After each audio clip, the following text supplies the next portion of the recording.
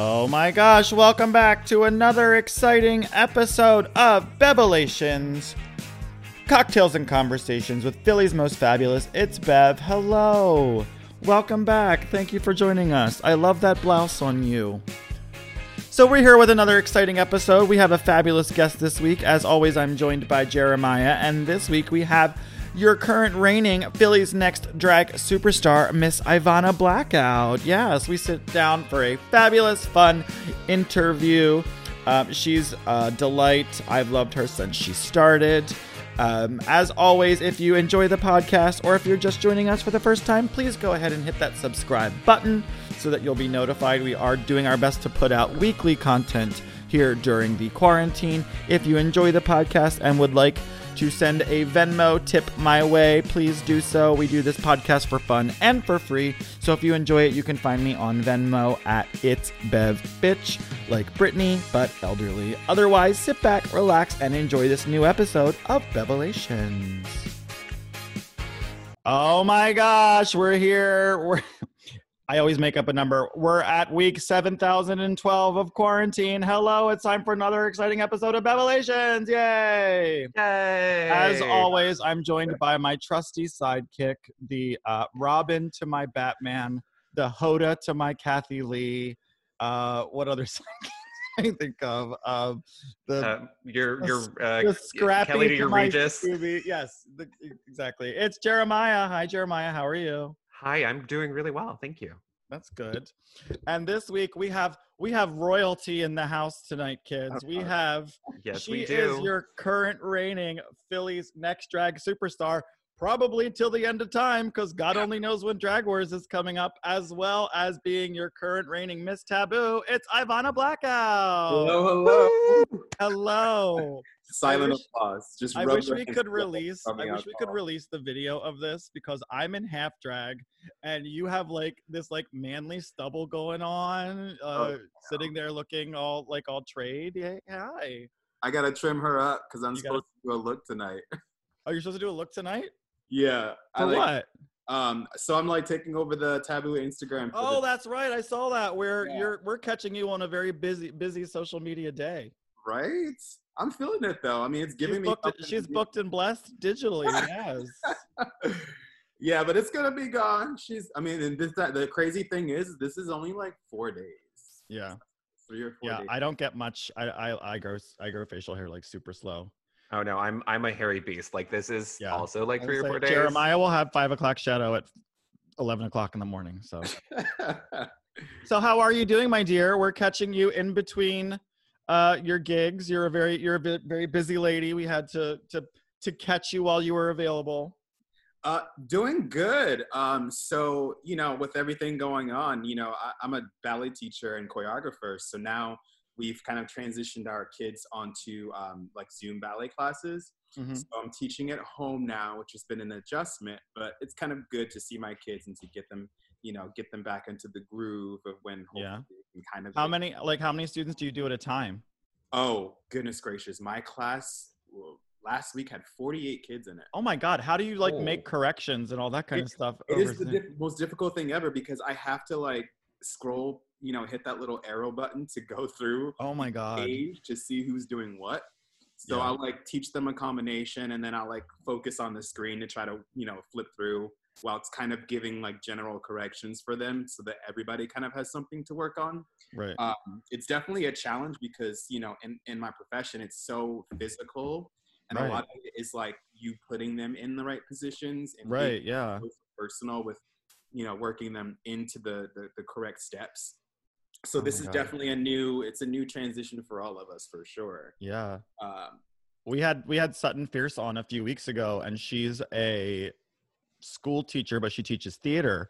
And she's like, how the fuck am I supposed to direct kids in a musical over Zoom? She's eventually she was just like, yeah, just go watch Into the Woods. Today, here's the link. Just go watch fucking Hello Dolly. That's your theater lesson for today. Because how certain things lend themselves more to Zoom. I can't imagine you trying to do choreography and dance corrections and all that kind of stuff. Oh yeah, it's crazy. And then most of them they have animals, they have pets. So like one girl, her dog just kept jumping like on her while she was trying to dance. Oh, yeah, because of the movement and stuff. Like, Megan, dog- you're out of frame. Megan, you're out of frame. I can't see your Right. toe. Right? Oh my God, I can't imagine. So let's start at the very beginning. A very good place to start. Where are you from? I am from Maryland. I grew up in Towson, Maryland. And, Yes. Come on, Maryland. I know My old stomping grounds. she's a Maryland girl. Maryland girl. And I got started in the arts from my parents because they both were like they painted and they did clay sculpting, just mostly as hobbies. So they kind of got all their kids into doing that kind of thing. Mm-hmm. And so I was very into visual arts as a teenager going through school. And I went to the Baltimore School for the Arts for visual arts. Wow. And it's definitely an interesting experience because it's crazy to say, but like arts high school kind of changed me because I just flipped script in terms of how I thought I wanted my life to turn out. Because before I went to high school, I was very focused on like, I want to be a lawyer. I want to, do that kind of thing. And arts high school was like, oh my gosh, there's so many other things that I can do Right. that would make me happier than doing something that I feel that I'm supposed to do growing up. And so going through visual arts, I changed my major within my first year into dancing.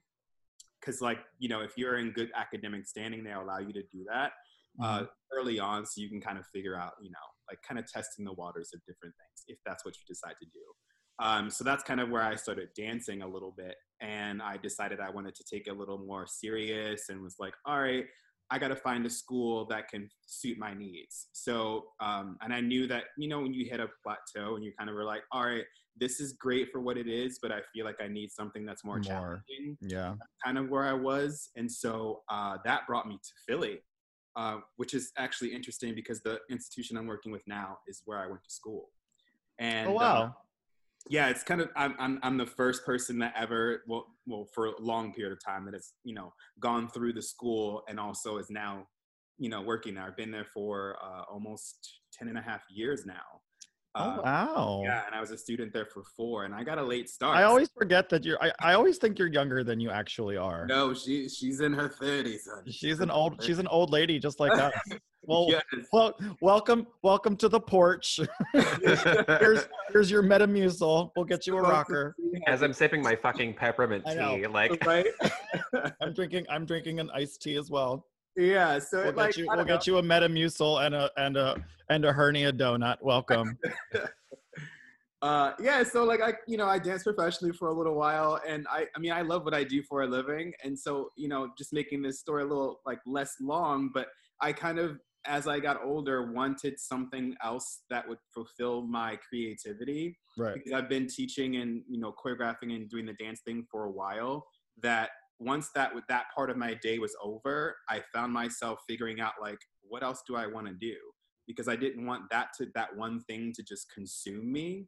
Mm-hmm. And being in this city for so long, I started discovering myself as I was going out and going to the club scene, and you meet people, you meet drag queens, you meet bartenders, people that work in the industry, and I started to gain an appreciation for those people, especially the performers, and that put the question in my mind of like, oh, could I do that?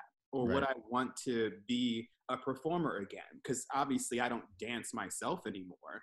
Right. My actual physical dancing career is over, but what else can I do to sort of... Was that a choice, or was that like because of like an injury, or like... It was a bit of both. I suffer from like some terrible knee issues. Mm-hmm. I have patella tendonitis in both of my knees. Oh, okay. I also have I'm hypermobile or hyperextended in my legs as well, so that also created issues, because ballet is just so unnatural with what it causes and asks for your body to do, but also having these other physical traits that might work against you with the ballet kind of work. It just makes your body fall apart a little bit faster.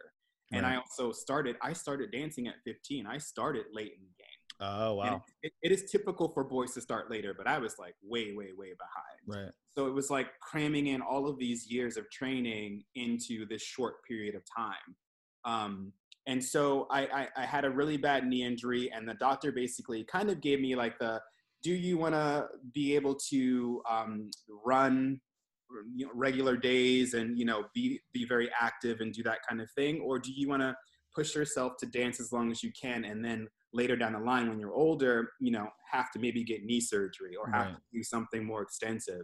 And so I made the conscious decision for myself to be like, all right, it's smarter for me, one, financially, and two, just in terms of keeping my physical health, to stop dancing now while I'm still young and learn a different trade within the dance world that can carry me on for a longer period of time.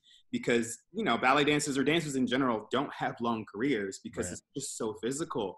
And no, I mean, with the exception of those gifted few, no one can really carry that career on for so long actually dancing themselves. So I said, all right, let me transition into teaching and choreographing. It's still keeping me in the dance world and still keeping me involved. It's still keeping me happy and creative in that aspect of things. So it was definitely a choice, and also it was because of an injury that I was dealing with at the time. But I think it was definitely the best thing that I could have done for myself moving forward. I don't even know if I would have started drag had I not done that. I think. Yeah, you started. I didn't mean to sidetrack you because I feel like you were going down that avenue. Oh yeah, no worry. Yeah. So you started going out. You started seeing drag queens. Yeah, I started going out, and I would just go to shows like by myself sometimes, even if there wasn't a lot of people in the crowd. And I would just watch because, there's so many elements to drag and that I find to be just so fascinating. And I started up connecting with the dance part of it because that was such a big part of me. And I was like, what would it feel like for me to get on that stage and to try doing something like that? And I was like, I kept saying to myself, you say to yourself, I can do that. But then it comes the time to actually gear up and do that shit. And I was like, oh my God, I don't want to do it. I don't want to do it. I don't want to be in front of people. I don't know how to do makeup. I don't know how to do any of that stuff.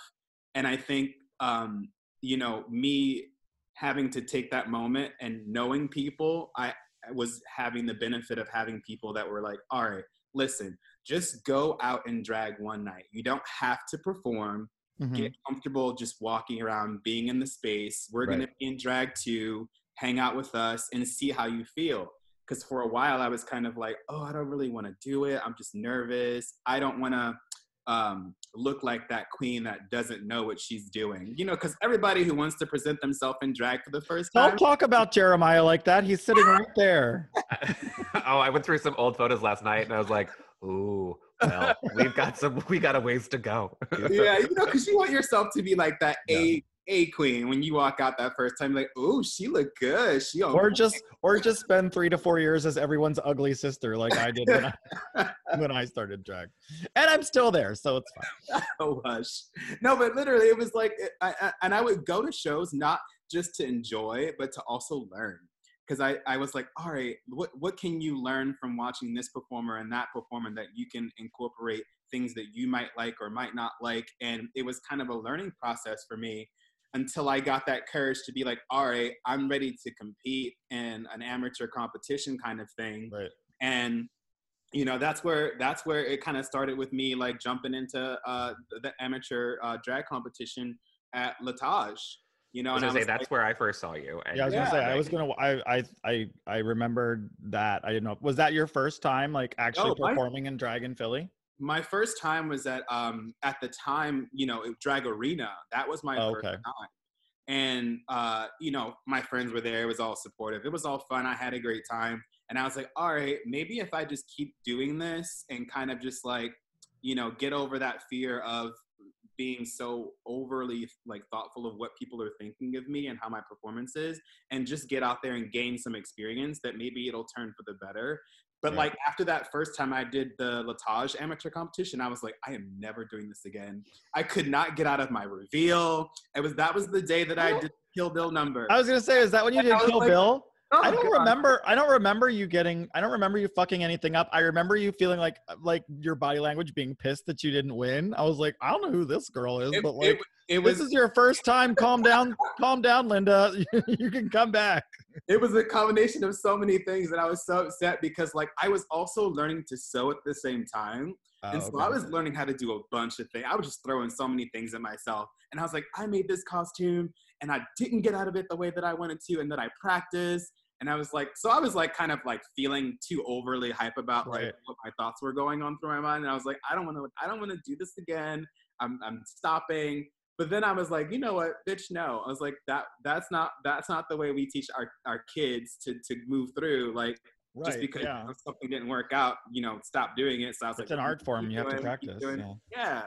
And, thankfully it paid off because, I was able to get that confidence of just performing regularly, getting myself out there, and then, just kind of working on where I am to sort of kind of get me where I am now. And I don't do like these competitions. I do them as a personal challenge, honestly, because I find it to be a creative venture for me moving forward of how I can learn a different thing about myself or about how I can be, Ivanna Blackout, essentially. Right. Well, I mean, competitions, there's always the age-old talk like, oh, you shouldn't have to do a competition to do drag, or competitions are ruining the scene, or blah, blah, blah, blah, blah. It's like competitions have been around forever. Yeah, drag pageants have been around as long as drag has been around. The documentary The Queen is from the early 60s or late 60s or something. And I mean, that's a competition. Like, if you're a new person, you can't just walk in the door and be like, hello, you don't know me, but I'd like $100, please. Like, you have to like prove yourself, and you prove yourself 9 times out of 10 through competitions. Like, that people don't, I get it. Like, that shouldn't be the only thing that you do, but you have to do something at some point to prove yourself to yourself and to other people, the people that are giving you the opportunities.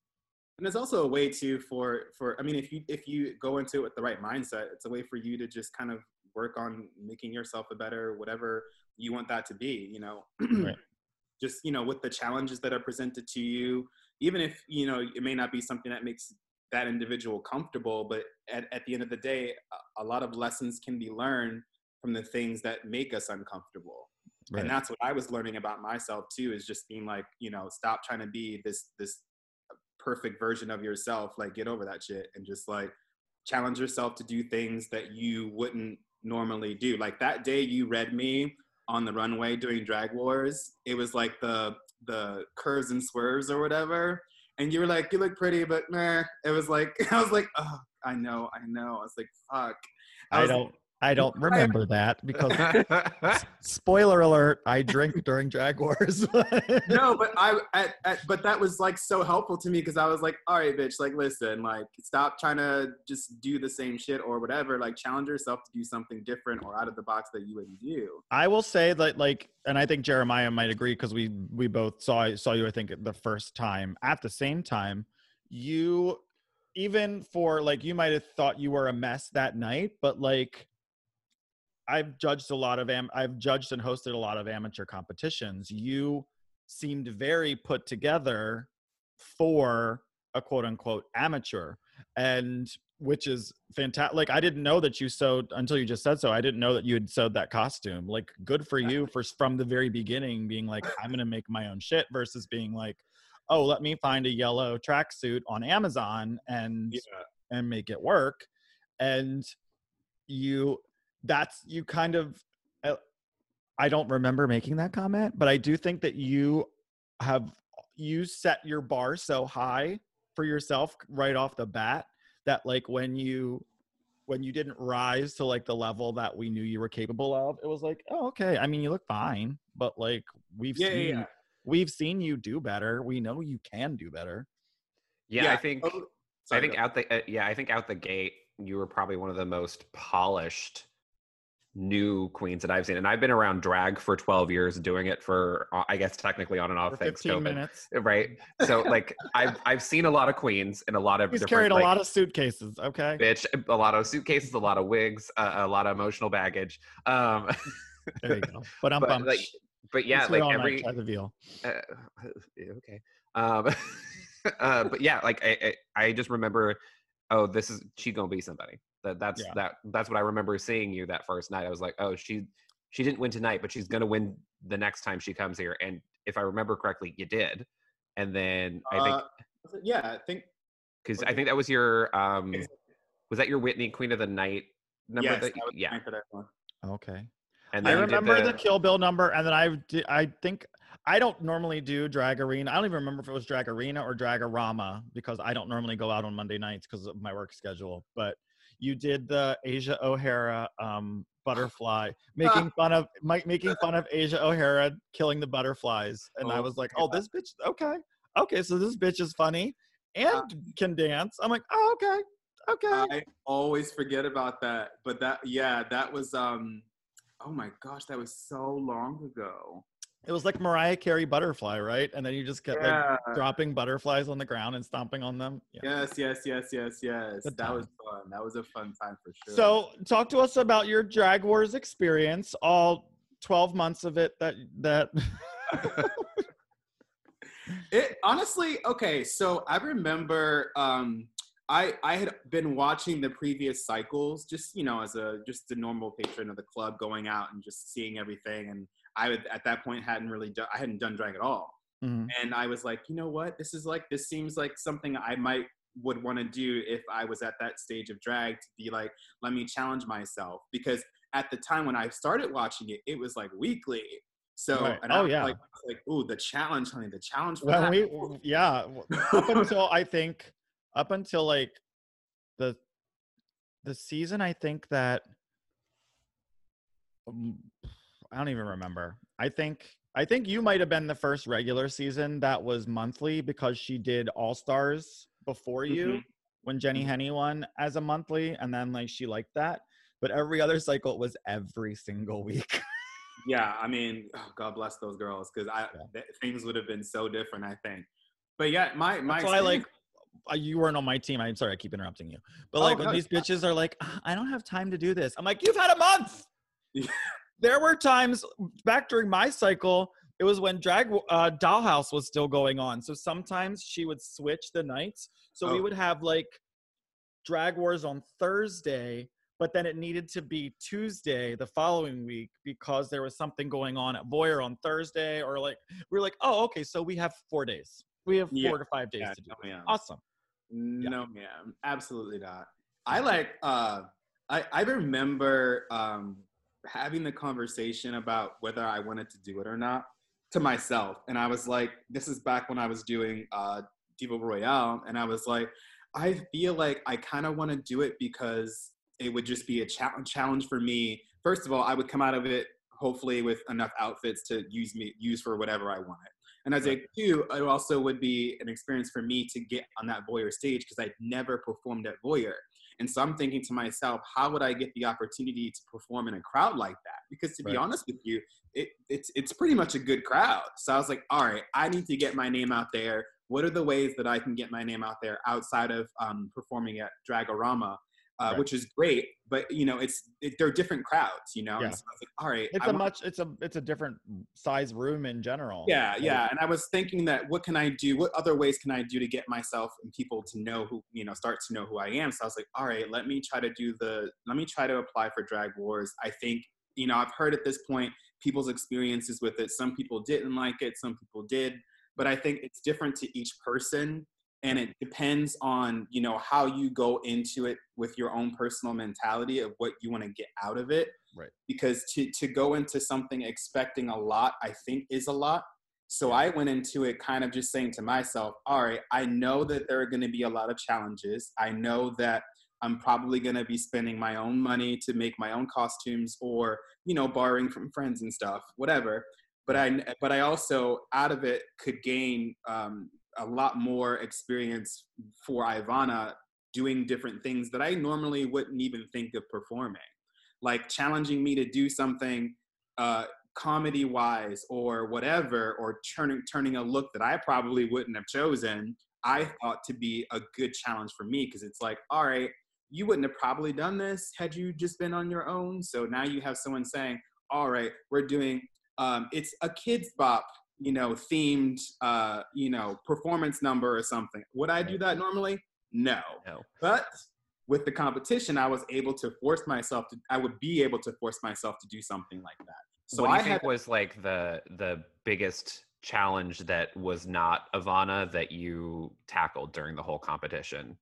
I would probably say there was the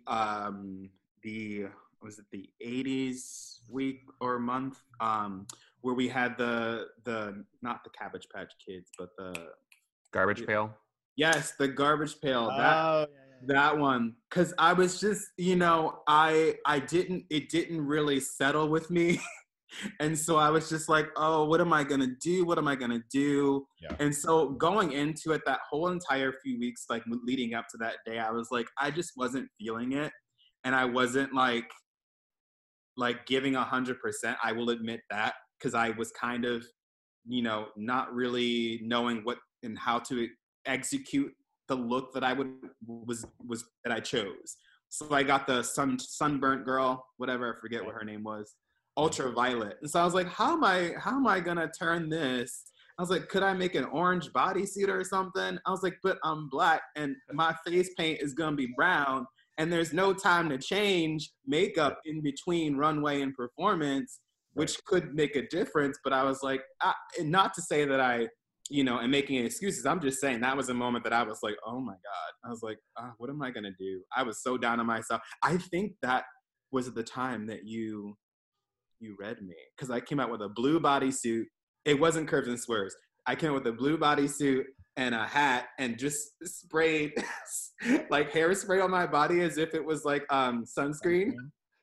And then I walked back up and I was like, bye.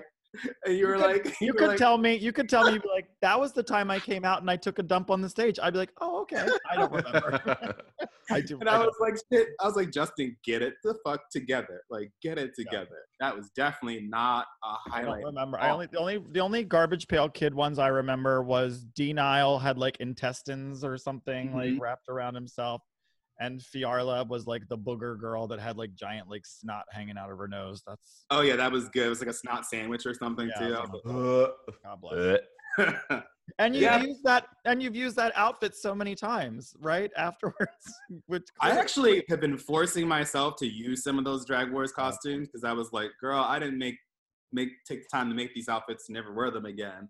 Yeah, I had to pick up a dress from Anita Manhattan a few months ago, back when we could still like physically interact with each other. And she had like so much shit in her drag room in her basement. She's like, yeah, that's another costume I fucking made for Drag Wars that I'll never do again. I'm like, well, you're a lunatic who decided to make a giant snake head and then encrust it in rhinestones. Right. It's not my fault that you're a fucking type A burlesque lunatic who needs to make everything sustain through a nuclear bomb. Like, I'm sorry. Yeah. And so spoiler alert, you won the season. Yeah. You know what's funny though? Like that. It was you and Poochie, right? It was me and Poochie, and we were the top two. But I, like, going into that night, I was like, I don't know, I was not in the best mood going forward, because I just, like, I woke up that day and I was like, oh my gosh, this is the day, everything's prepared. I had packed everything up the night before. I was like ready. I was like, let me get everything set up. And I get there, and for some reason, I just get this feeling of just like, I just felt down. And not because I like didn't want to be there, but just because I don't know. I just was in a mood that day. And like, I kind of saw, I got a little nervous, because I was like, because there's the audience votes make a big difference. Right. And I saw and heard the love that was there for Poochie in the audience. And that shit made me so nervous. And I was like, oh my God, I have a few friends here, but I was like, how many of the people that are out there are going to vote for me? I was like, how many of them are going to, if I make it to that top, how is this going to play out? And so in my mind, I was like, throwing everything which way, going back and forth. And it wasn't until after I finished my the comedy segment with the spoken word or whatever that I was like, all right, bitch, you made it this far. You have an option of like going all the way the fuck in and just like relaxing and letting it go, or just self-defeating and saying to yourself, you're not going to push forward. But I was also like, I spent so much money on these costumes and fabric and stuff, and I am not going to get, and that the gown I made myself that night, I was like, you know what? I am just going to go all in, forced in. And I kind of knew what the lip sync lineup was going to be like from what I thought in my own mind. Cause I was like, watch me and Fiarla do the Tina Marie Square Biz song. Cause it's very lyrically based. And I was like, watch me and Fiarla have to go against each other. And we did, which was great. I had a really, really great time. It's a song that came to grow on me. But getting in that top 2 and singing that Patti LaBelle, Over the Rainbow, I was like, girl, first of all, she's making up her own lyrics. But you know what? It's okay. I was like, just have fun with it. And, thankfully, it all turned out, the way that it turned out. I'm surprised, but, happy. All right. Well, I want to talk about the Taboo pageant, but we're going to take a quick break because she got corporate sponsorship now, so she has to do a commercial. And we'll be right back. Oh, hello, you. Do you love wine as much as I do? Of course you do. Well, not only is Bev a gorgeous, amazing, hilarious drag queen, it's also a delicious line of wines. Bev Wines is a California-based wine company focused on female empowerment in business and beyond. From their female winemaker to their female CEO and founder, Bev is a brand that fully embodies this mantra. They ship their wine nationwide, which is especially convenient during the COVID shutdown. No need to cross state lines or wait outside of a Jersey liquor store like I may or may not have done a few times. Go to drinkbev.com and use promo code BEVLOVESBEV for a 20% discount on all products. All online profits during the nationwide restaurant closure will be donated to the Restaurant Workers Community Foundation. Look out for LGBTQIA initiatives on their social media coming up in June, just in time for Pride Month. You can follow them on Instagram at their official account, DrinkBev. Again, go to drinkbev.com and use code BEVLOVESBEV for a 20% discount and have a drink on me, honey. And we're back! Yay! Woo! During the break, we almost fired Jeremiah. How y'all doing? Because I have a mouth on me. Not that you know during this podcast, because he says about 3 words every 45 minutes, but that's fine. So anyways, Ivanna, so you're also our current reigning Miss Taboo. Has it been everything you'd hoped it would be and more? Honestly, I really didn't know what to expect it to be. I'm not gonna lie. I just saw an opportunity to to have something to work on and something to look forward to, and a new challenge to present for myself. So I was like, all right, well, there is this. And to be honest with you, I had early on didn't really hear anything about it being like, broadcast that it was happening. So for a while I was kind of like, oh crap, like, is this still a thing? And I kind of caught onto it late. So I really only had 20 days to put together everything, which is fine. I'm used to working very fast, but which I also enjoyed as well, because I was like, all right, if you're gonna jump into this thing, then you got to make sure you give yourself enough time to prepare as best as you can. Right. But the solo stuff is great, but getting people together and figuring out schedules and rehearsals for my group number was always a challenge, as I'm sure everybody knows. But to be honest with you, Drag Wars set me up for this competition. Right, I was gonna say, you were used to having a whole month, so 20 days. Yeah, and so I was like, all right, well, I gotta do a presentation, I gotta do a performance, and then I gotta do a final look kind of thing. I was like, all right, okay, well, I'm kind of used to throwing out stuff like that now at this point, since I've had that practice from Drag Wars. So I was like, that's why I was like, all right, I can do this. I'm ready to do this. I had leftover fabric, some stuff I had to buy new. So it wasn't a complete, I'm going into this totally unprepared kind of thing. And also I kind of felt the theme was really fun too, based on, movies, iconic movies and that stuff, that kind of thing. So it kind of left so much room, creative room for me to choose, something that I thought that would be fun for me. Your talent was amazing. Thank you. Tell everyone what you did.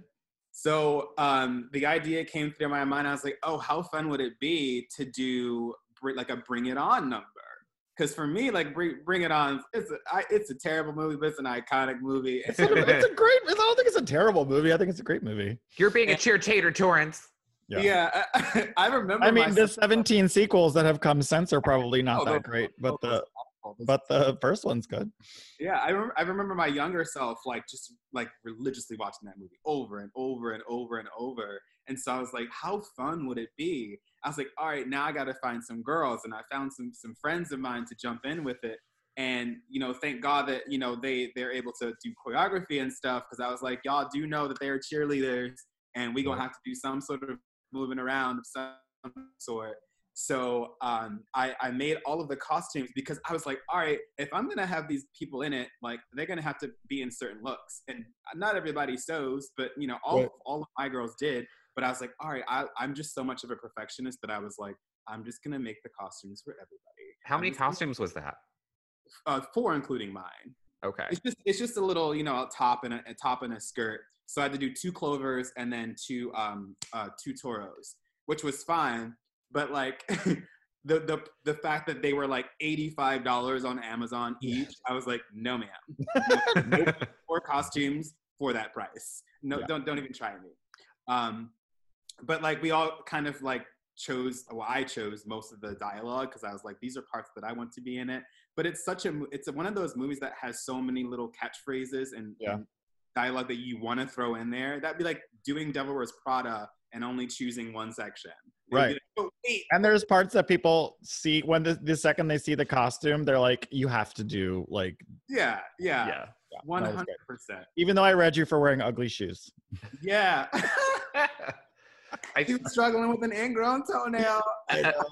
I was trying so hard that night because I knew like I had this reputation of being a bitch and being this. So like I was being super positive with all of my critiques. And like there was a scandal after the fact that we don't need to talk about. But like I was positive. I gave everyone constructive criticism.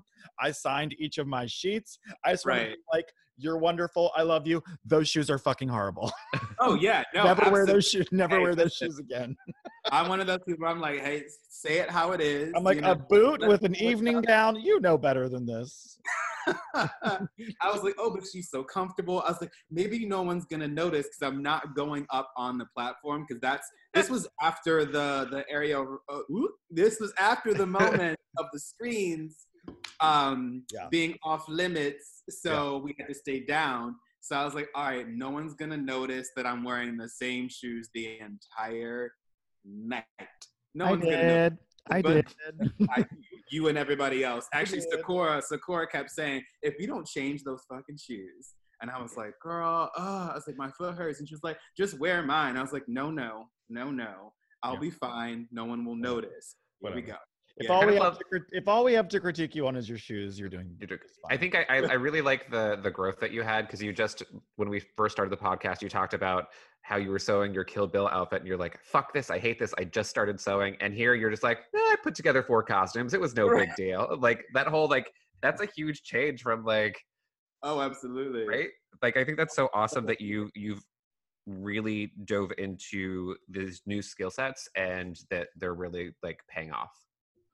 Well, thank you. Yeah, it's definitely not easy, but like I will say that like before I wanted to do 2 things starting off. I was like, all right, get your basic face of what you want your drag face to be like, kind of get that down. You can make little tweaks here and there. And then I was like, I want to learn how to sew only because I like creating different looks and just being able to experiment and be like, all right, or being like, I'll buy something that I can adjust for myself. Like I can buy something that's so much bigger than me or even smaller and be like, I'll just add a little fabric here. It kind of became an all around thing, not just for drag, but also for my like regular life as well. to be able to be like, I can alter my own t-shirt if I want to, or, you know, Yeah. make a bomber jacket if I want. Cool. And you have been turning out those quarantine looks. Like that It look that you made was so cool. Wait, which one are you talking about? Where you were the clown from It. Oh, yeah. That is an interesting story. I was, you know, she had been having a few glasses of wine, and I was just deathly bored, and I was running out of makeup at the time, and so this was like people are like putting on live shows and doing other stuff, and I was like, I don't want to get on live. I was like, or I don't want to paint and watch people sit and watch me paint. I was like, so I got some black makeup left, and I got a little bit of white left. I had no base foundation makeup left. So I was like, what can I do with the makeup that I had? So I was like, all right, what if Pennywise's face was black instead of white and blue instead of red? I was like, maybe I can fool around with something like that. And that's kind of honestly where that came from. Because I was watching it too, because it had just come out on HBO. Right. I was like, oh, this would be a kind of a fun little look to swing together. Also, shout out to your Zelda outfit that you just recently made. I saw that. The what outfit? The Zelda outfit. Oh, Zelda. I'm trying to like figure out like, now here's the thing. I'm making all these outfits, but in the hopes of someday being able to use them. You'll like use them. Yeah, I mean, you and Iris, I feel like, are gonna come out of quarantine with like 72 new outfits. I'm like, okay. But it'll be funny. I'm just like, gonna come out of quarantine with a larger waistline. So good for me. Same. How many outfits do you think you've made in quarantine? Oh, I want to say 5 solid outfits. I've not taken like myself with pictures of all of them yet, just because I don't want to get in full drag just to take a picture of one outfit. Yeah. So some of the outfits I just made to make, and then, you know, I set them aside to be like, oh, one of these days I'll throw it on and be like, oh, let me take some photos, or that'll be something I'll use for a different number or whatever. But it was also one of those things where I was running out of stuff to do at home, and I had all this extra fabric just sitting in bins that I was like, I should just use that extra fabric up, because, you know, I'm not going to go out buying new fabric at that point. Right. The fabric store was closed at that point, so I couldn't. It was all like, right, so let's just, because I don't want this to be like super crazy long. We do have a couple listener questions I want us to get to. I have 3. Jeremiah, you posted your own. How many do you have? I have 1. Just 1. Okay, cool. So, Ivanna, this one's for you specifically, from deep friend of the podcast, Drag King Cesario, says, for Ivanna, what do you love the most about being a dance teacher? Oh, okay. I think what I love the most about being a dance teacher is being able to have such an impact on a person's life, even like inside of the art form and also outside of the art form, because the kind of dance that I teach, like ballet, is just it's so strict, and it's so, you know, this is the way that it has to be kind of thing. But my teaching style kind of revolves around just people, telling my students that this is the way that it has to be, but there are also other ways that you can do things to kind of broaden their horizons on the art form itself. So I think my like favorite thing about teaching would probably be that, just having that little impact on being able to expand their thought process on how something might work, and that there are more than one way to execute something or to do something. Nice. And as a wise prophet once said, I believe the children are our future. And let them lead the way. Jatemish, what's your listener question? My listener question is from somebody who wished to remain anonymous, so I'm not going to say her name, but I am going to say that she's heavily involved in the drag community and may help stage manage shows like Diva Royale, formerly of Drag Wars. Okay, so you're just going to give away her entire identity. Hi, Carly. I was like, it's either Jen Whittick or Carly. Go ahead. Shout out to both of them. They're the same. I will neither confirm nor deny. All right. So, quote, I know drama/rivalry is normal in drag, but why do you think it gets to such severity in Philadelphia?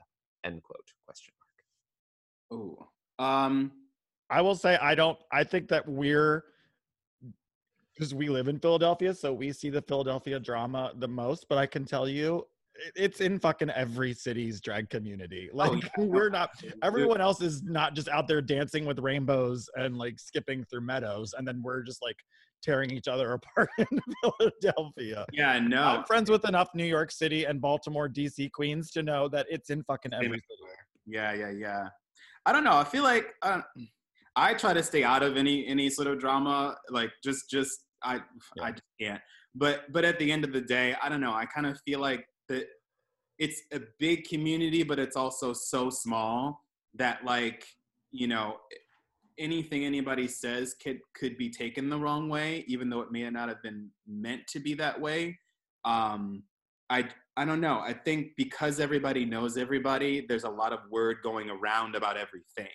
Right. And I think that could be a big cause of a lot of drama too. You know, like gossip is real, and gossip can create a lot of issues, especially when it may be misinformed or misconstrued as something different. Yeah, I think that would be where I would go, is that maybe something was said and it was heard out of context and then passed along, and then that was reinterpreted by somebody else. So by the time it gets around to whoever, it's a completely different message than maybe like it was a slight critique, or maybe somebody was drunk and said something stupid, and then it was like, oh, now it's this person's hated you. They just keep talking shit on you, and you have fucking ugly shoes. Yeah. That was a joke.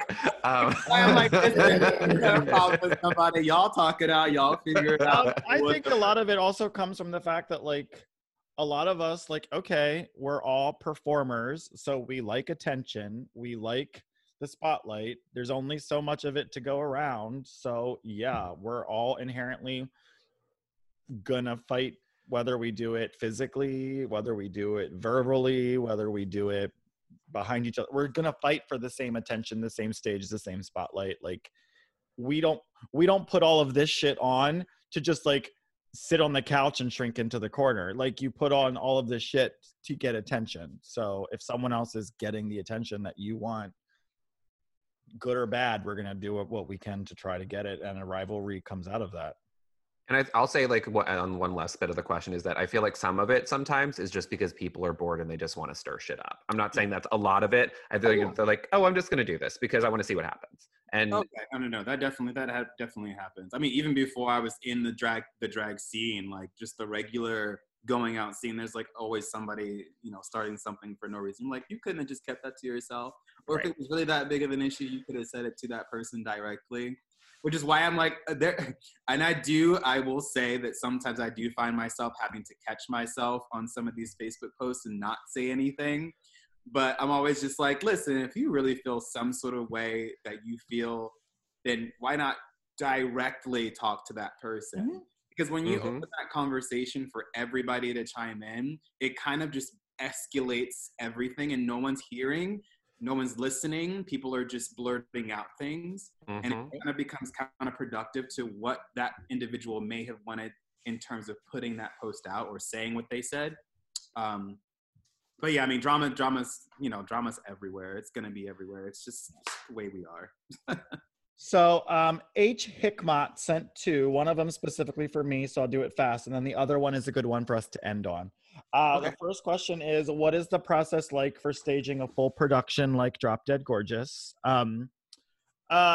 It's a lot of time. It's time consuming kind of on the back end in terms of like compiling the audio and getting the costumes together. I personally try to keep the rehearsals for that kind of stuff relatively minimal because everybody's so busy and everybody doesn't want to come rehearse some shit for 3 weeks. Like, I expect you to learn your shit ahead of time and come in knowing it, some more so than others. Hey, Sutton Fierce. And we've only done Hocus Pocus 3 times and she still doesn't know whole sections of it, but it's fine. But I love you. It's daunting. That's why I've only done it a couple times just because it is such an undertaking. Shout out to Eric Jaffe and Lily St. Queer, who have revolutionized theatrical drag productions in this community. They have a lot more patience when it comes to that in terms of wrangling fucking drag queens into a bag, because I had a hard enough time getting 6 people to rehearse together. I can't imagine doing it with a cast of 30. Oh, But we can take this opportunity to promote that I actually did just speak with the management at Live Nation, and Hocus Pocus will be, as knock on wood, will still be going forward this year. So oh yeah, I'm excited. Yes. Hopefully, I don't know in what capacity. It'll be in a smaller capacity audience wise, but yay. And so thank you for that question. And then this is a good one for all 3 of us for us to end on. Now my phone doesn't want to recognize me because it's homophobic and I'm in half drag. Okay. If you didn't do drag, this is also from H. Hickmott. Thank you for your questions. If you didn't do drag, how would you spend your time? Isn't that a deep philosophical question? It is actually, because a lot of the skills that I'm doing now and things that I'm doing now are related to drag. Which now makes me think like, oh shit, like what would I be doing? I mean, I can speak for me. Drag in Philly for me came out, and I've talked about this a bajillion times, came out of necessity just because I moved here having done theater as like my creative outlet. And when I moved to Philly from Baltimore, there wasn't a theatrical scene like I was used to. And like it was much more difficult to do like community or regional theater than it was in Baltimore. It was like here you either did like really experimental shit or you did like stuff at the Kimmel Center, like, or at the Wilma, and there was like no in between. And I did a community theater production out in Haddonfield, and I was like, this is not it for me. And Bev kind of came out of that. So I mean, I'd probably still be trying to do theater, some type of creative outlet. I've always had that as my like hobby. And then I had a day job that paid the bills. Drag just kind of took over as the hobby, and then it became the second job. So yeah, I think I probably, like now thinking about it, I probably would have like, because I was kind of doing this before I started the whole drag thing, was going into like freelance choreography so that I can travel more. And and also just kind of start my own separate business outside of my current full-time job. That's the direction I was going before I started drag. So I probably would have just continued with that to a certain capacity. You know, I had a website, I had everything moving in the works, but you know, this seemed like a better, you know, more efficient option for me to make. So that probably would be what I would be doing. how about you, Jitemesh? I'd be holding someone's wig. I'm like, you'd be playing video games. Yeah, video games or holding a wig, one of the two. Perfect. She'd be All right. Sunday. So that's a good note to end on. Ivanna, do you have anything you'd like to plug? Tell everyone where they can find you on social media. You can find me at Ivanna, IVANNA _ Blackout at Instagram. I try to post as much as possible, but then again, sometimes I get a little lazy with that. I'm running I'm not sure. This will come out on Saturday, so it'll already be passed. But yeah, I'm gonna try to do some new posts within the next, you know, few days or a couple weeks or so, just to, you know, keep myself challenged and to challenge myself to make some new and interesting stuff.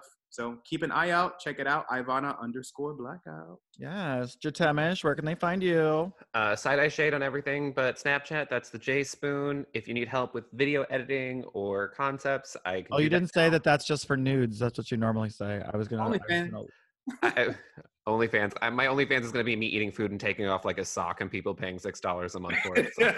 I forget who I was saying to. I need Alex Ortiz, if you're listening, to start an OnlyFans where it's literally him just clacking fans the entire time. That's what he does. And it's just like you should like start with 1 and then like move to 2 and it's just clacking fans. I think that would be funny. And then Kirk can turn that into a DJ Mega Mix. Exactly. They can have raves in their apartment. Well, fun. And then, did you finish? Did I cut you off? Yeah, but it's fine. Well, we're good. We're good. I don't have anything coming up, so expect to see Veronica in June. She's coming back. Oh, yay. And then, as always, I have the podcast coming out every Saturday during quarantine. Shout out to Eric Cedarholm for helping us get this posted every single week. The artist formerly known as Dixie Cups.